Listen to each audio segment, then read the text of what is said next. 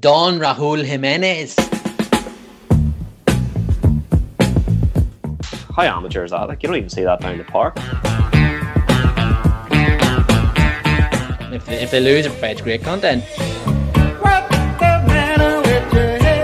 I am supporting every team that plays Brighton. I'm not making a documentary this year about how shit my club is.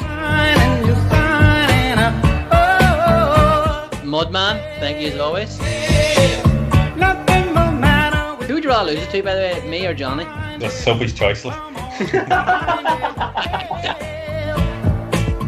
Good evening, welcome back to the Football Babble. Phil here. Just the three of us on this week. No Steve and no Darth Mudd, Cousin Mudd. They're not available for selection this week. They're suspended. So it's just myself, Brenton. Hello, Brenton. Hello. And the brain, Patrick. Hello, Patrick. Good evening, folks. We're going to chat about the European draws in the Europa League and the Champions League. Obviously, the ramifications and potential matchups that could pose. We'll talk about this weekend's football. Chelsea march on in the FA Cup. Manchester United do not. The Man City and Chelsea next. Southampton, Leicester next. So tasty ties in the next round. And then, and he's not on tonight, but Arsenal, an unbelievable comeback in the league. So we'll possibly touch on that and whatever else pops up as well this week. Man, we'll talk about the European draws first, if that's okay. Because they were quite big, obviously, this week. Now, our clubs, Liverpool and Chelsea, could meet, and we'll look at that. But, Brent, I'll get you go first as a Chelsea fan. What did you make of the draw? Happy enough with Porto and then the potential round afterwards, or what do you make of it? Yeah, first thing I'll say is those two boys probably suspended due to the chicken talk last week at the top of the pod. That's probably why they've not been available for selection. But yes. Good draw for Chelsea. Like as good as it can be in the quarterfinals of the Champions League. Like, I think everyone was talking before the draw about whoever gets Porto will be happiest. Whether that's a good attitude to have, I don't know. Like I think when Tuchel was asked about it in his press conference later on that day, he said, ask them in Turin how they feel about saying Porto's an easy draw. So yeah, I mean, there's no doubt though that if you stay professional and you stay,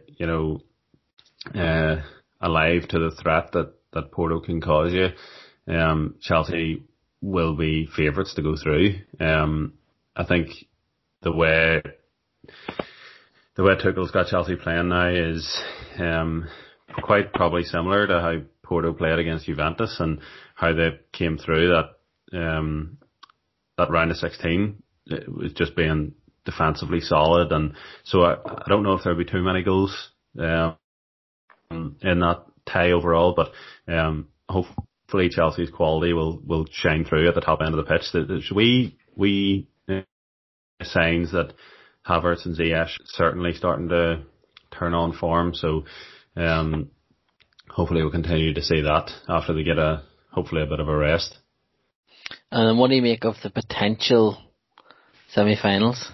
I mean, you could either be welcoming Eden Hazard back to Stamford Bridge. Well, he won't be fit. It could be 2005, 2007, 2008, and I can't remember the other one all over again. Yeah, it will be nice. It will be nice to have a Chelsea Liverpool, like selfishly for this pod. Yeah. Alone, but yeah, that will be that certainly. I mean, the Real Madrid Liverpool tie looks a tasty one too. Among the other two, Man City, Dortmund, and Bayern PSG especially, but Real Madrid Liverpool is a tough one to call as well.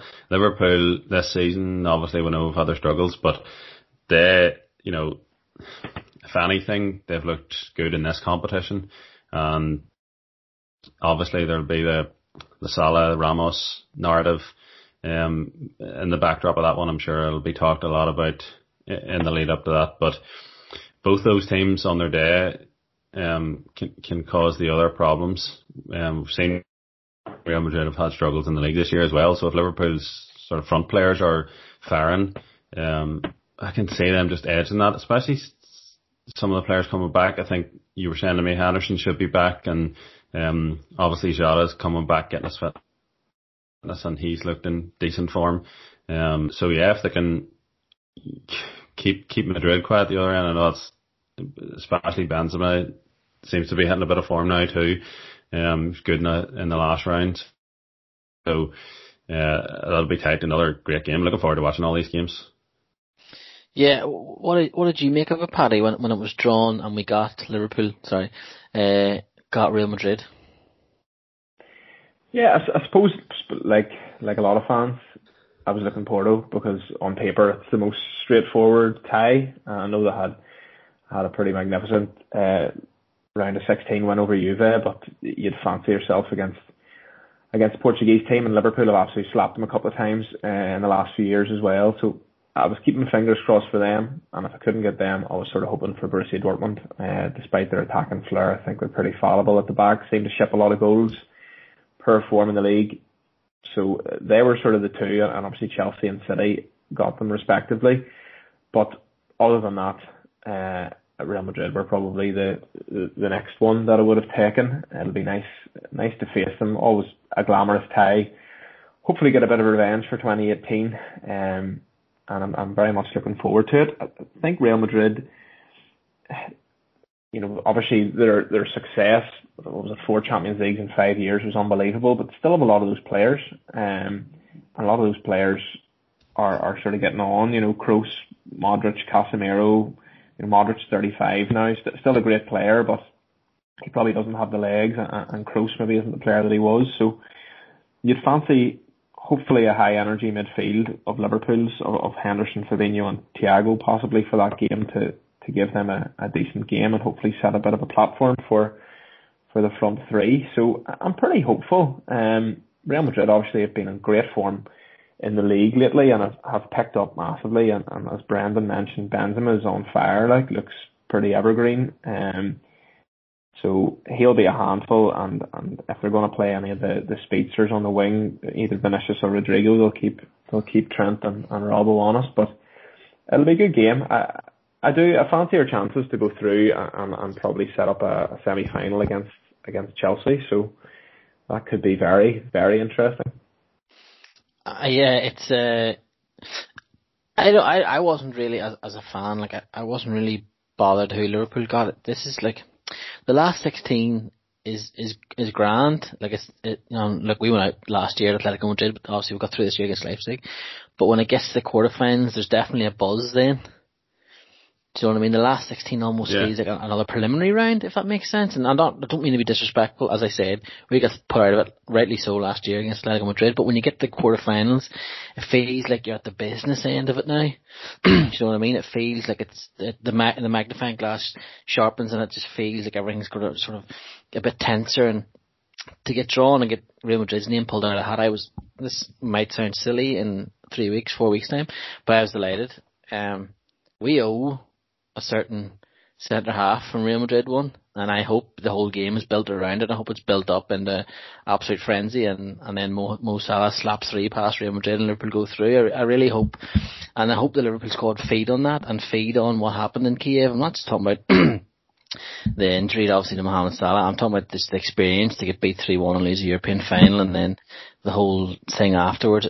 I really hope Liverpool draw on that, and I think they might, judging by what sort of has been coming out already and how people have been seen to be happy within the squad with getting that draw. So it sets it up unbelievably for a cracking quarter-final tie. And the potential Chelsea semi-final on the horizon is class. Obviously, for us, for the podcast, my brother-in-law and my father-in-law are 2 Chelsea men who are trying to hijack my son's football life and make him a Chelsea fan, and that's not going to happen now. We've already been planning, myself and Finn, our attack, so that's class. But yeah, I've set it up now for Porto and Real Madrid to go through, but I'm really, really excited. All the ties look class. I think Porto and Chelsea is a brilliant tie. Both teams shown if they get in front, you're in trouble.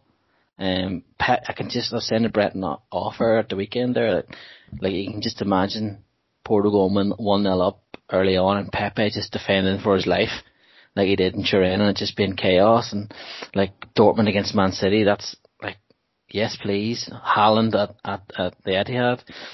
And then you've repeated last year's final, so it really is. It's shaping up a brilliant Champions League run, and I can't call it who I think's going to win. I know people have their favourites, but I'm not sure who I think's going to win it this year. I have a question for you two, really. Liverpool, you boys. Liverpool, obviously, at the minute, sitting in sixth. It's very tight for the top four. But obviously it's international break now. When we come back, Liverpool have Arsenal on Sunday the 4th, and then the Real Madrid games on the Tuesday, and then they have another tough game against Villa that weekend, and then Real Madrid again, and then they play Leeds after that. Yeah. Can you see Klopp kind of favouring one competition over the other there? Because I'll go first, Patrick. Because we are still quite light, especially defensively. I'm not. I can see him trying to favour the Champions League now, because you don't win a trophy for fourth. You can obviously get back into the Champions League, which is the main thing. But you could get back in by winning the game, which would be much better. But I think you might see it, like a few players potentially rested in one or two of those games. Don't know what you make, Paddy. It's hard to know. At the minute, it looks like top four's unlikely. But I still think, you hear people say, "Oh, I'd rather not qualify for any European competition at all." And if you bomb it and finish 7th or 8th, is that going to be good for next season? I don't think Liverpool will work like that. Liverpool will want the money, Europa League money. So, especially because, they do sort of work quite sustainably and they seem frugal enough. So, I can't see them rotating too much, especially with the injuries. I think it'll be good to continue to play, if it's Kabak and Phillips, just keep on giving them games, getting them used to each other, and there might be a better rotation. You might see Jota and Firmino switch about, or Keita coming in the midfield, but I can't see wholesale changes. I think they'll sort of try as hard as they can in both. I think what's interesting in terms of Liverpool's draw is that so they play obviously playing Real Madrid in between the two legs. Real Madrid play Barcelona, and I think that's really, really helpful in that they have an absolute colossal game in the middle. They're in a three-way race for the title right now. And even if they weren't, and El Clasico was in El Clasico, so they'll have their full team out for that. It's not like they're playing, Getafe or someone that they can maybe get away with it. So I think that's Barcelona that's right now as well. So yeah. So it'll be gung ho, like good. Absolutely. Something that just popped into my head whenever I think it was Philly mentioned Pepe there. And I know, Philly, you are an absolute advocate of football shithousery. So my question to both of you guys is, if there was a shithouse university, who's first class honours? Who are your number one shithouses? It's a really good question. Like Pepe's in there for sure. Like Ramos as well. 100%. Ramos is in. Luis Suarez. We'll try to pick 11 here. We'll try to pick 11. So, Ramos, Suarez, Pepe, Diego Costa, Jamie Vardy. Yes. Yeah. So that's 5. Right, let me see. Scott Brown. Yes. Yeah. Morelos. Alfredo Morelos. Fucking apologies, Kirsten, but he went and told he went and he tell the flag to be quiet or something today when he scored or something stupid. I don't know. I think I saw him holding up the 10, as in the 10 in a row. Was that what he was doing? And then doing the shush? Something like that. To an empty stadium, like what is it? Oh, I don't know. I have a name for you. Emmanuel Adebayor. Oh, Adebayor, yes. For the celebration. The knee leg. Solely for that celebration. Maradona, obviously. Yeah. Have you a shithouse keeper in mind? Schmeichel. Which one? Senior. He was a bit of a shithouse. Joe Hart.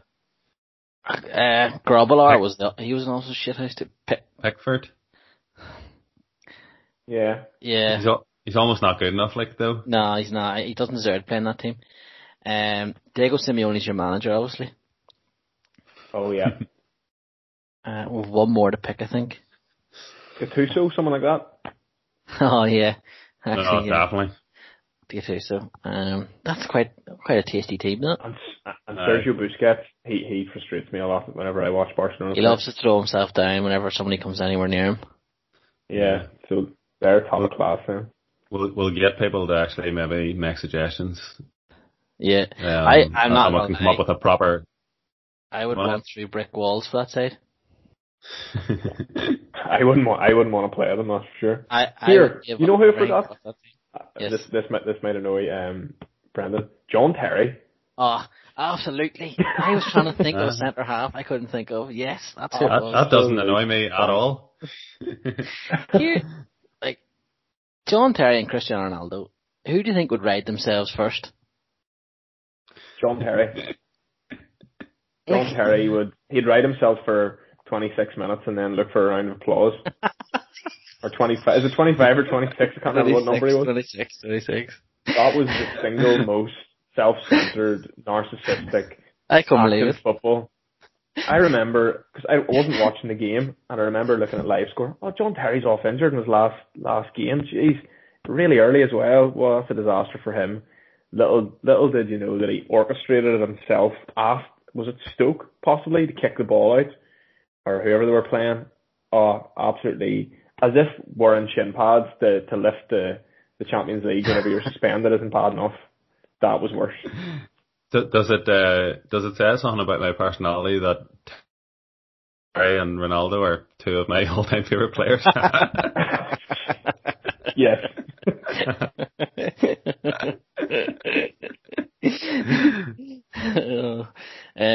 That's class. But as a Chelsea fan, I absolutely lapped that 26-minute thing up. Like, you would, like, everyone did. I think we watched that together, but I have a vague memory of that. How was that received amongst the Chelsea fan base, Brendan? Obviously, it was widely panned by neutrals, but was there any sort of murmurings within Chelsea? It was bad, no? No way, legendary. It was like a fitting send-off in Chelsea fans' minds. To be fair to him, at least he got a send-off. Gerrard got thumped 6-1 by Stoke. You know what I mean? Was that his last game, yeah? Yeah. I remember walking through Belfast with Sarah at the time. I wasn't watching the match and my phone kept beeping. It was like 3-1, 4-1, 5-1. I was like, what the f is going on? And somehow Roger still stayed in the job until October. The other draw, gentlemen, was the Europa League draw. Now, Arsenal and Manchester United safely through. Good win for United away in Milan to come through, and they place Granada next. And obviously Arsenal got Slavia Prague, was it? Yeah. Yeah, I think it was, yeah, sorry. One team, well, there's two teams. Rangers went out to Slavia Prague, and obviously there was some horrible scenes there. Pardon me, towards Glenn Kamara, by one of the Slavia Prague midfielders whose name's going around my head here, but hopefully right retribution is done about that.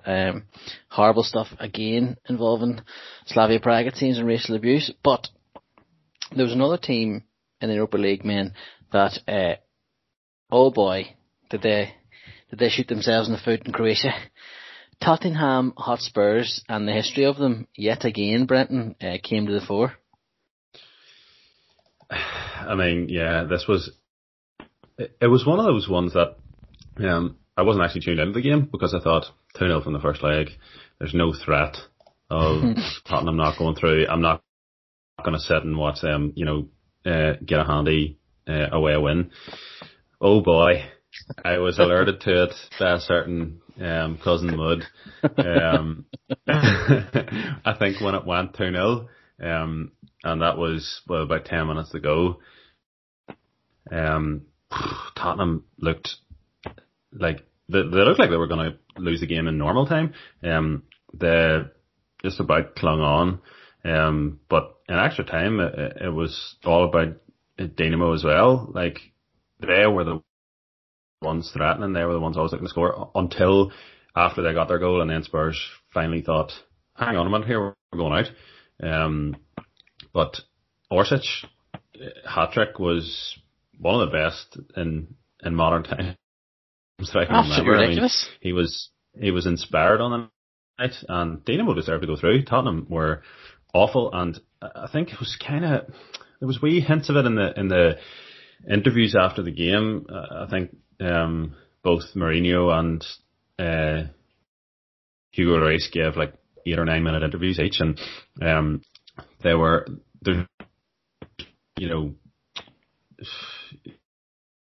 you can feel that there's a fallout or potential fallout or something going on behind the scenes, because certainly in Lloris's interview, he was nearly, you could feel he wanted to call certain players out. We've saying that the mentality isn't good enough, and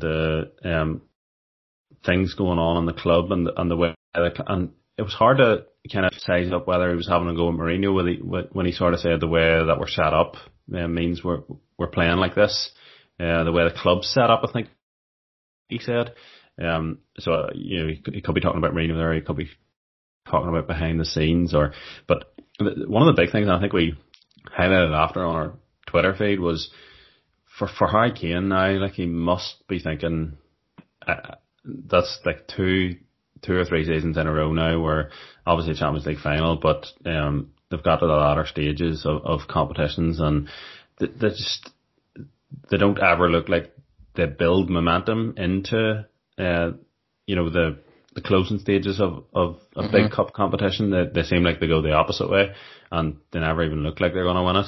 Probably the Champions League final was the closest they've come. They were coming into a bit of form, but obviously Liverpool just were on a different plane at that stage. So yeah, it's absolutely disastrous. And now if they finish outside the top four, I don't see any advantage of keeping Mourinho in that job. I mean, someone like Eddie Howe would probably be better. Well, it's crazy that like you, Brandon, whenever you saw that they basically had a 2-goal head start, like Mourinho had a 2-goal lead to protect in Europe against like a mediocre side from Croatia. I can't believe that they managed to throw that away. Like, that is his meat and drink. Like, it's like Jamie Oliver forgetting how to boil an egg, or Pavarotti forgetting how to sing. Like, that is what he does, and he still fucked it up. And just there's clearly a real disconnect there in the squad. Obviously, Lloris was coming out. Sounds like there's some disharmony in the squad. Kane seems kind of suspicious by his sort of absence. He's not talking as much in the media, at least to my mind. He sort of doesn't seem to be as present. I don't know if he's maybe looking across London or looking up to Manchester and thinking, can I go anywhere here? But Spurs, this is something that struck me from their All or Nothing documentary, and I don't know if I mentioned this before. In that documentary, they really talk about being Champions League finalists a lot. And that is a mindset. They were happy to have been there. And yeah, like, it's a great achievement, don't get me wrong, but that was they really had a hangover from that. And the way, obviously, Liverpool lost the Champions League the year before they won it, and it sort of drove them on. Spurs just seemed to completely capitulate. And for them to see that as the achievement, we were Champions League finalists, and you hear Levy talk about it, and you hear the players, we were Champions League finalists, that psychologically has to change. You need to put that to bed and start thinking, well, I'm going to be Champions League, winner, or I'm going to be a FA Cup winner, or whatever. And even down to, I think we put it in our group, on the Spurs website, they're selling Carabao Cup finalist T-shirts already. Yeah.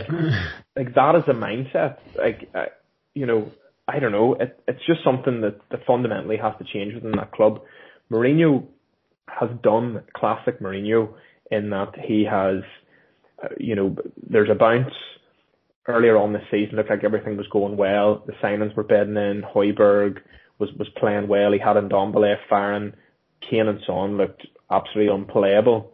They were top of the league for a time. It was all smiles in the training ground. He was using social media to promote this sort of harmony and fun and everything. And he was back on the sort of getting the love of all the media and things again, which had deserted him as he sort of became such a toxic presence at some of his last clubs. But he's just reverted to type, and this is what Mourinho does now. And I don't know what your feelings on Mourinho are, maybe particularly from his second spell at Chelsea are, Brendan, but this just seems to be what he does now, and he's probably better I don't think he's going to last at Spurs, no matter if they win the League Cup or not. Just go and manage Portugal at some stage and work on TV, because him as an elite European football manager is gone, in my mind. Yeah, I think that's a really good point about managing Portugal, because even the way they played when they won the Euros would have suited Mourinho. They kind of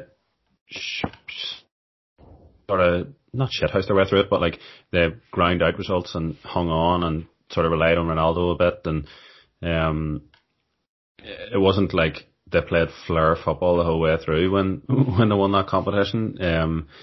It was more just getting through each game, and you could see Mourinho going in there, and if he has time to work in between international breaks and get to know the players and prepare, for one-off games like that. Because even when he was in bad spells at his second spell at Chelsea and on his spell at United, he always seemed to be able to get, the best out of players for certain big one-off games. And in a league, that's not enough, because you need to be winning consistently, and he didn't do that with Chelsea the second time and United. But you could see that working, that style of management working on the international scene. So I think that's a really good shout. That would suit him. I think he's probably done at this level of club football. Certainly, I can't see any sort of. He never really seems to have revivals at clubs. I can't see anything good happening now for Spurs next season, especially with the likes of Kane probably looking elsewhere. Mourinho, if he didn't have Kane, would be in big trouble next season. It feels like, I know he went on to win a few things afterwards. Like he won maybe one La Liga with Real, and then he came back to Chelsea. Didn't he win another league title with Chelsea? But that treble side at Inter, which over here we don't talk about enough. Like how unreal that was to win a treble and win it with Inter Milan. But obviously in Italy, and I listen to enough Italian football or whatever, because I'm into it, it is mentioned quite a bit and it's referenced a lot, especially this year because Inter are back and being successful. But that sort of treble feels like he just hit that and peaked, took the Real Madrid job on because it was Real Madrid and he always seemed destined to manage Real Madrid. Got caught up in that wonderful time that it really was unreal, him and Pep going at each other in Madrid and the massive games that were happening. But Pep got the upper hand, really, if you're honest, what he won over it. Comes back, wins, yes, another title with Chelsea, and then just completely soured everything that he had with Chelsea when he goes to Manchester United. And he hasn't, it just feels he's been on the wane. And Pat, that's a really good point, Paddy, of potential international manager. I'm not sure if he'll go straight to Portugal. He might end up at as a Brazil coach, or he could even take over if Mr. Waistcoat Head. Brexit here in the Euros, he could, eventually you could see him maybe managing England or something. Remember the top, like Capello did the same thing and he took over. So yeah, I think as a top level club manager, I agree. I don't think we'll ever see him win the big one again. I'd be very surprised if I saw him at the front winning league titles in one of the top 5 major leagues again, and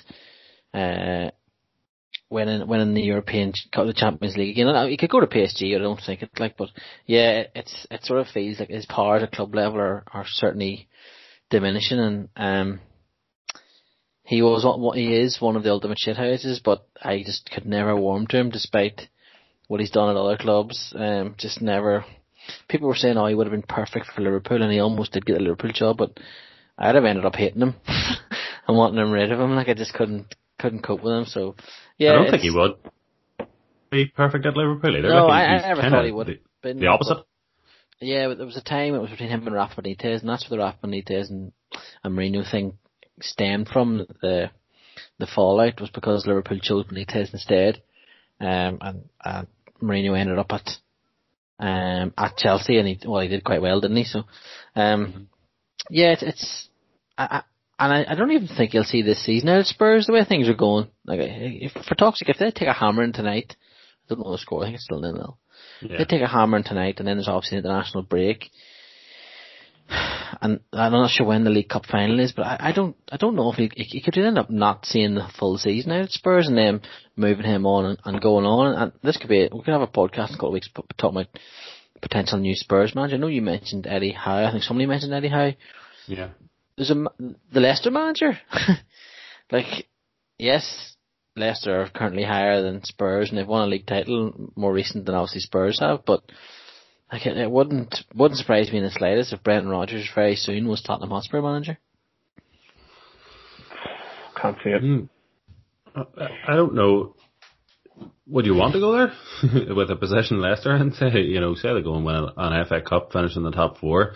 Your squad is probably in a much better position, and I think it all really depends on Kane, doesn't it? Like, and then whether that kind of triggers more players to leave. This sort of jumping off a sinking ship, like. But Spurs I think they have a tough run in as well. So, I mean, you say he could be gone before the end of the season. Yeah, they could be well out of the top 4 race, and who knows what they'll do in the League Cup final. Like, I know certainly Jerry won't want to see them win it, like, but it'd be nice to stop Man City winning some sort of treble if they're going to try and do that, like. That decision, whatever it came to part ways with Pochettino, just seems dumber by the day, like. I know he's sort of stumbling a little tiny bit here with PSG, and I mean they play Lyon in 8 minutes in a massive game in France tonight, and if they win that, I think they go joint top of the league. But like, all they have to do is give him time. Like, Pochettino deserved the chance to have a little bit more time at Spurs, and maybe I don't know. We don't really know the ins and outs of what went on, but he should, in my opinion, anyway, he should still be Tottenham Hotspur manager, and they'd be in a much better position than they're in now. They'd have a happier squad. Who knows what they could have went on to do, because he got so close to winning league titles and Champions League final as well. He just felt they were very, very close to making that next step, and I think he would have been the man to do it. But I mean, I'm glad, apologies Spurs fans, that they didn't, because I wanted Liverpool to go on and win things. But it is what it is. The Europa League draw, though, a couple of tasty ties. It set it up as well that we could have an all English final, which would be class. Not selfishly, obviously, for the podcast, to see Johnny and JD talk about a potential Champions or Europa League final between themselves, but just be nice as well for the build up over here. But we'll see how that goes. The Premier League was up. We'll talk about the FA Cup in 2 seconds, but there was a game in the Premier League today that I think has been game of the season so far. West Ham and Arsenal, and there's been 4 games in the Premier League where a team has come back from 3-0 down, and 3 of them have happened this season. West Brom against Chelsea, that one today, and the other one has just slipped my mind. I can't remember what it was, but I'll probably remember it after the podcast. But there's been 3 this season anyway. What did you make of this afternoon's game? Because it was unbelievable. You go ahead, Brendan. Absolutely superb. Sorry. No, go ahead. It was absolutely superb. Like, really, really enjoyed the game. Definitely one of the best games I've seen this season as well.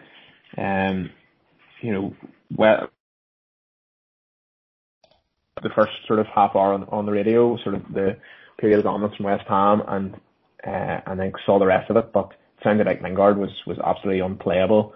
Antonio just being his physical self and bullying people, and yeah, just a brilliant game. And I thought Arsenal were absolutely brilliant in the second half. They were so incisive. They were trying things. Nice little 1-2s. I thought Odegaard was class. I thought everything sort of was going through, and they were giving him the ball. Playing in that sort of Ozil type of role, and I thought he was just so intelligent with the ball, the way he dropped his shoulder, spins, spread, knowing when to spread it, knowing when to feed it into feet. I thought he was class, and although I don't think he had anything tangible. I don't think he scored or had an assist, but I think he was just the best player on the pitch. I know man of the match went to Callum Chambers because he was sort of playing like Pete Cafu, Carragher was saying, and he was bombing forward and putting in some really dangerous balls across the 6-yard box. But for me, I thought Odegaard was fantastic, and if Arsenal can make that a permanent signing, I think they'll have a good one. What did you make of it, Brenton? Absolutely agree. Odegaard was by far the standout player on the pitch. I think it's almost damaging Arsenal how good he is playing, because Real Madrid will no doubt be seeing that and think, well, why could he not do that for us? Let's bring him back. But he just seems to fit into that team so well. They look for him. I mean, I don't know what happened to Arsenal in the first sort of half an hour. West Ham just kind of, I don't know if Arsenal maybe expected West Ham to be as forthcoming, but if they'd have seen West Ham at any stage of the season, they are a team that have confidence and have been not afraid to sort of take on these so-called bigger teams. Lingard's finish was superb for the first goal, and then it was Lingard as well. Quick thinking, Arsenal just switched off for the Bowen goal. Bad from Leno to let it under his arms, and then the Souček one as well. Just not really strong enough in the air. Arsenal, they looked weak all over the pitch, a wee bit tired maybe, but obviously they got that kind of lifeline before the second half. The Lacazette, it was a great strike. I think it was going wide. It hit Souček and went in, but obviously Arteta got into them then at half time, and they came out from the word go, Arsenal, and they were very, very good. You could see goals coming from all over the place, and as Paddy said, Odegaard just got into the game. I think he had 3 pre-assists, somebody said today, which is the pass before the assist, which, you know, I think it's a pretty good stat. I would like to see those stats more, because, you know, when you're involved in the game, you don't always get the assist like that. Sometimes that key pass is the one right before the assist, but because he was brilliant, like he was just dropping into wee pockets in front of the West Ham back four, and the Arsenal centre halves were coming out a wee bit brave on the ball and trying to find, like, wrap a pass into him in between the lines. Him and Lacazette as well. Lacazette was dropping a wee bit deep to pick up some of those balls, and they were playing some nice triangles in there. Because actually Lacazette, I thought, was very good in the second half too. He held a lot of ball up and brought other players into it, especially Chambers, who was great on the right hand side, and he was firing in some unbelievable balls. But it was probably, like, it was an unbelievable game. You couldn't take your eyes off it, especially in the second half. And then West Ham missed a couple of chances too. Like, Antonio just got his toe onto one, hit the post, and Tierney made a couple of good blocks at one stage. It was just chaos, but it was brilliant. It's what you love to see. It'd been brilliant if there was fans there, like, too. So hopefully we'll get them back soon.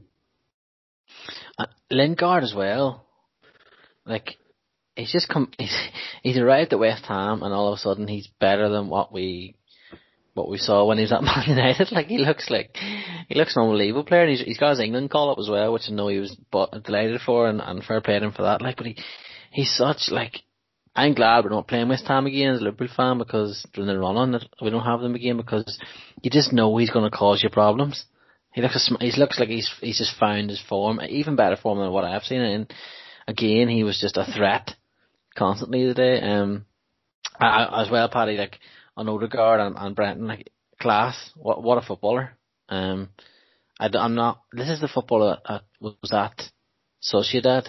The one that they absolutely raved about and loved and adored, and he's brilliant. And then for whatever reason, and it could be something as simple as the aura of the Real Madrid badge and the pressure. Like, you hear this sometimes. People would always mention it when Liverpool signed the goalkeeper until they signed Alisson. Even under Pepe Reina, people would have said there's a real weight on that goalkeeping jersey when you're standing in front of the Kop. And Reina was great, and then obviously you saw what happened towards the end of his time at Liverpool. Things were starting to happen. Mignolet, Karius never really did it. Other goalkeepers down the line, Westerveld, Dudek, even though Dudek had that Istanbul moment, people were always talking about him being upgraded, and it was just the pressure that people were saying about having this jersey. That might be the thing that Odegaard maybe feels or felt when he was at Real Madrid, that just wearing that all-white jersey, the iconic top, biggest club in world football, and it just sort of maybe got on top of him, and then he goes to Arsenal, another big club in world football, not obviously as big as Real Madrid, who he is, but he's starting to express himself, and it could be as well the fact of no fans, there's no real pressure on him from them, and if Arsenal can hold on to him for next season, they'll be delighted. Yeah, I think you're right about the pressure at a club like Real Madrid. Like, he went there when he was about 16, and yeah. I think he went there and he was, the most talked about teenager in world football. He was going into a changing room of serial winners. Like, I think they might have just won the Champions League, possibly the season that he signed, or that first Champions League, possibly. Not entirely sure, but he signed around then, and he was going into this changing room with people we've mentioned already today, like Ronaldo and Modric and Kroos and whatever. And it must be really intimidating. He was going in at 16 and being talked up, and a kid from a wee town in Norway or whatever. And it's taken a few loans for him really to fulfill his potential. Sociedad, he looked unbelievable at times, and he's maybe just found a home now. So it'll be interesting to see what happens to him. But you see that lots of those sort of precocious kids, like kind of like movie stars or whatever, like Macaulay Culkin or Lindsay Lohan or these guys. It's tough if you're in the public eye as a kid and you're getting talked about as the man or the woman. It's a lot of pressure. So it's no wonder some of them wilt, and only the very, very, very, very best go on to make it. Speaking of someone wilting, talk to me about Harry Maguire's performance today, lads, against Leicester. There, what happened?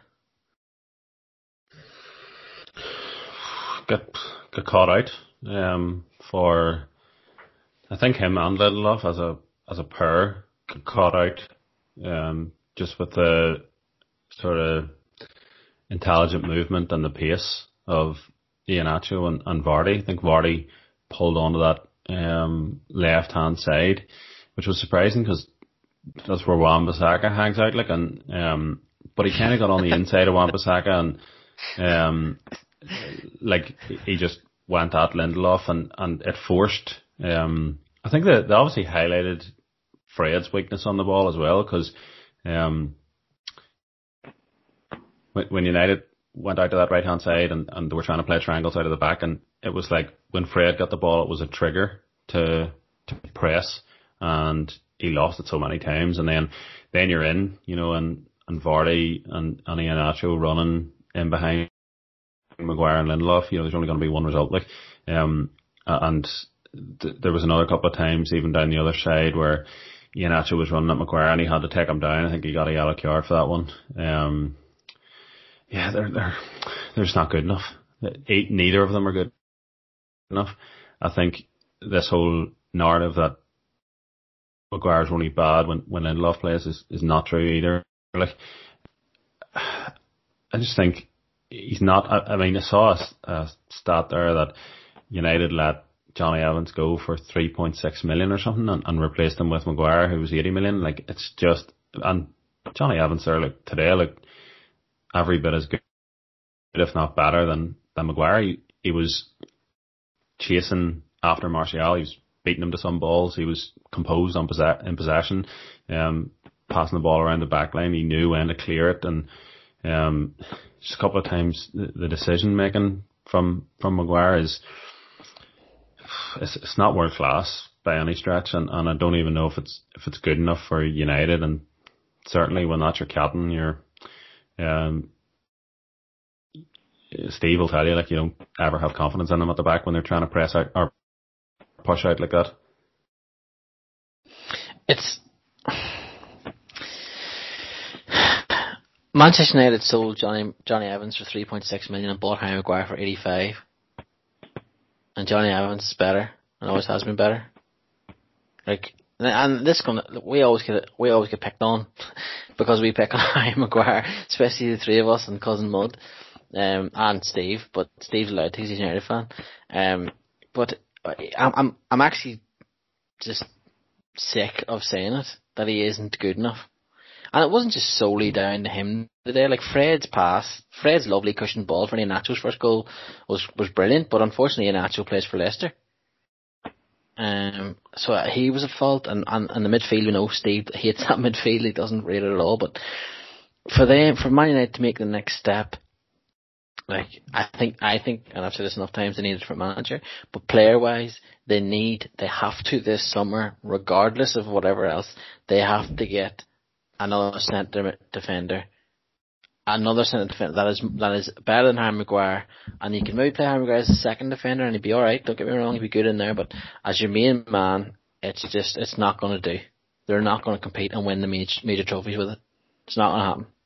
And until they see that, they're just going to be stuck where they are now. Now, they might finish second this season, well done to them, but the unfortunate thing is they're going to be 300 points behind Man City, so nobody cares. But, I don't know. If I was a United fan, I'd be screaming for them to go and get an outstanding centre half from somewhere in Europe or somewhere else in the Premier League. Go and break the bank and get another centre half. Get someone in beside Harry Maguire that will take over that defence and manhandle it. Varane, maybe? Possibly, yes. Someone of that ilk. Even Wesley Fofana looks like he's going to be some player. Like he's a bit raw, but he has all the attributes to be a huge centre half. Champions League quality for sure. I think if someone could sort of hone his talents a bit, he could be a real asset for someone. He's a freak. He's so athletic. He's great in the air. He's quick. He seems to read the game quite well. He looks great, and similar to what you guys are saying about Maguire, like I've always thought he's a pretty limited player as well. And I know any Manchester United fans that listen probably are sick of us banging on about how shite he is, but he's just, I think he's a victim of his price tag and being the most expensive defender in history. Like he just doesn't really, like he's a perfectly serviceable Premier League defender. He's just not the best defender in the world, and I think Manchester United need to sign someone maybe that might complement his skill set a wee bit, because he's pretty poor on the ball. Like he's great sort of at set pieces and things, and he seems to, he can maybe play a cross-field pass or something, but his feet are strange. He's just not an elite defender.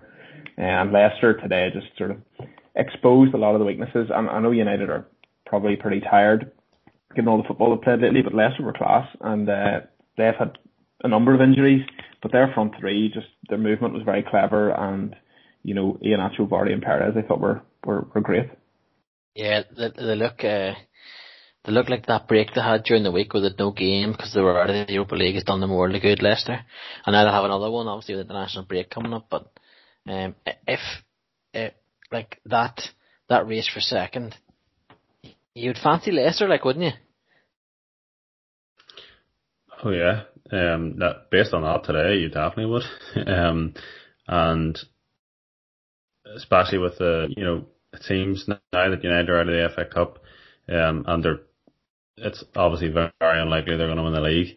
Solskjaer hasn't won a trophy with them yet, so he'll be definitely going for that Europa League, and that could maybe cost United a few points in the league. You could see Leicester, obviously they've a couple of games in the FA Cup possibly still to go, so that's going to take their attention. But you could see their league form maybe being a bit better than United. So United could suffer if they're resting a few.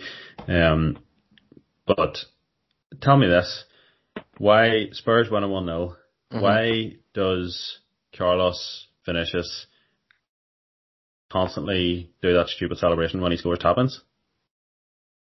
It's just his thing. What did he do this time? Smashed it into the net?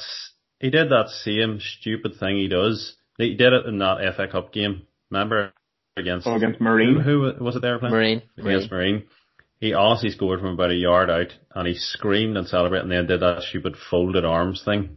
Like, it should be embarrassing to score that goal. The Mbappe thing. Yeah, that was pretty poor. Just Spursy, like, isn't it? Well, I'm glad we talked about how they're not doing well, and then they go and take the lead during our podcast. Fair play to them. Excellent trolling, Tottenham. I'll give you that. Yeah, Brenton, Chelsea went through. They play Man City next. How was today's game? Pretty uninspiring. I think Chelsea probably. I think they looked tired. Tuchel obviously sensed they were tired. I think he said after the game, didn't use it as an excuse before the game, but he said after the game that he could tell during the week of training that they were tired from the recent spell of games. Obviously the two Atletico games and a couple of big games in the league. So it was just a get a result day today for Chelsea, and they did do that and gain another clean sheet, which is absolutely remarkable. They're on a clean sheet. But yeah, they were. There was wee periods where they were on top in the first half. Certainly, that's where they got the goal. It was drilled in by Chilwell, and it took it a flashing off Ollie Norwood, which was quite unfortunate for him. I think it went down as an own goal, but after that, Sheffield United, as I think it was said in commentary, this was kind of their last big game of the season, because obviously they're going down now and there's nothing really else to fight for apart from just not being embarrassed when they get relegated. But yeah, they gave it a go in the second half. They pushed players forward and they were on the front foot. Chelsea did look tired, and it looked as if Sheffield United were going to get the equaliser. They had a couple of big chances. McGoldrick headed wide from a couple of yards out. Don't know how. Kappa made a good save. Kappa was back in. He made a good save. Kappa clean sheet, so that'll be good for his confidence. But then Tuchel used the 5 subs that he's allowed in the FA Cup and brought on some of the big hitters. And they combined for the goal just to seal it at the end. Ziyech getting his goal again, like he did against Atletico, which is good to see him starting to hit a wee bit of form at this time of the season. And Havertz as well. As I said, he's off air. Seems like he's hitting a wee bit of form too. So, yeah, just a professional win for Chelsea. It'll be, I think it'll be a very different story come the semi-final against Man City. But at least they're there, and anything can happen.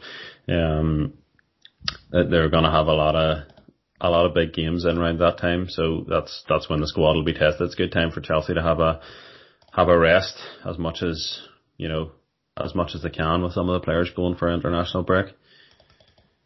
Could be quite the month, April, for Chelsea. Could be 2 semi-finals chucked in towards the end of it, and a semi-final in the FA Cup as well against Man City. Yeah, I mean, as I think I said last week in the pod, they have a couple of easier games on paper in the league in between the Porto games, which is very helpful. Hopefully they'll get over the line in those games. But then, as you say, like they've Man City and in the semi-final FA Cup, and hopefully they get through for the semi-final of the Champions League as well. Like, and that is going to be probably combined with a tougher run in the league. Like with West Ham to play Leicester, Man City, so that'll be a testing couple of weeks in there, and we'll see kind of what they're really made of. Give Man City, Arsenal, Leicester, Aston Villa to finish off the league. Yeah, it's not exactly easy, but the idea obviously would be to have it more or less confirmed at that stage. But I mean, I don't think that's going to happen either, because there's so many teams in contentions. Someone's bound to hit. There'll be a couple of teams probably hit runs of form in there. Mm-hmm. So yeah, it's good to be, involved in many competitions at this stage of the season. So, I mean, before Tuchel came in, you would have been happy with the top 4. So it's good that they're in with a shot. It's always good to be in the latter stages of the Champions League. It's the pinnacle for me. Like. Yeah. As we're saying at the start of the show, it's nice to be in the crunch end of it. Like, I know I missed it last year when Liverpool obviously were knocked out. I think that'll possibly do us for this week. It's international no week, so when we're back next week, we'll maybe do like a sort of a mailbag type thing and a catch up, just basically what's been going on. And we'll obviously talk about the international break as well, because a couple of good games for Northern Ireland and the Republic of Ireland coming up. I forgot Northern Ireland were playing Italy, Paddy. That's just crept up me. It's wild. Yeah. Yeah, it's gonna be a bloodbath, like. Yeah, for Italy. So that'll be good. And then we'll also be back next week, and we'll see what else we can produce and bring out during the week on the Football Babble. Catch the Football Babble podcast across all your podcast apps. Just search for the Football Babble and you'll find us. Same thing for your social media, Instagram and Twitter. You'll get us there. And Brenton, the Patreon link is patreon.com/Football Babble. Thanks to everyone that's supported us in the Patreon. If you haven't yet, but you can, that'd be amazing. It's just £1 sponsorship a month. So that's nothing. That's £12 a year. It's tiny. So everything helps us now. We really appreciate everyone so far. It's been donating, and long may it continue. And we'll chat to you again during the week. Good luck.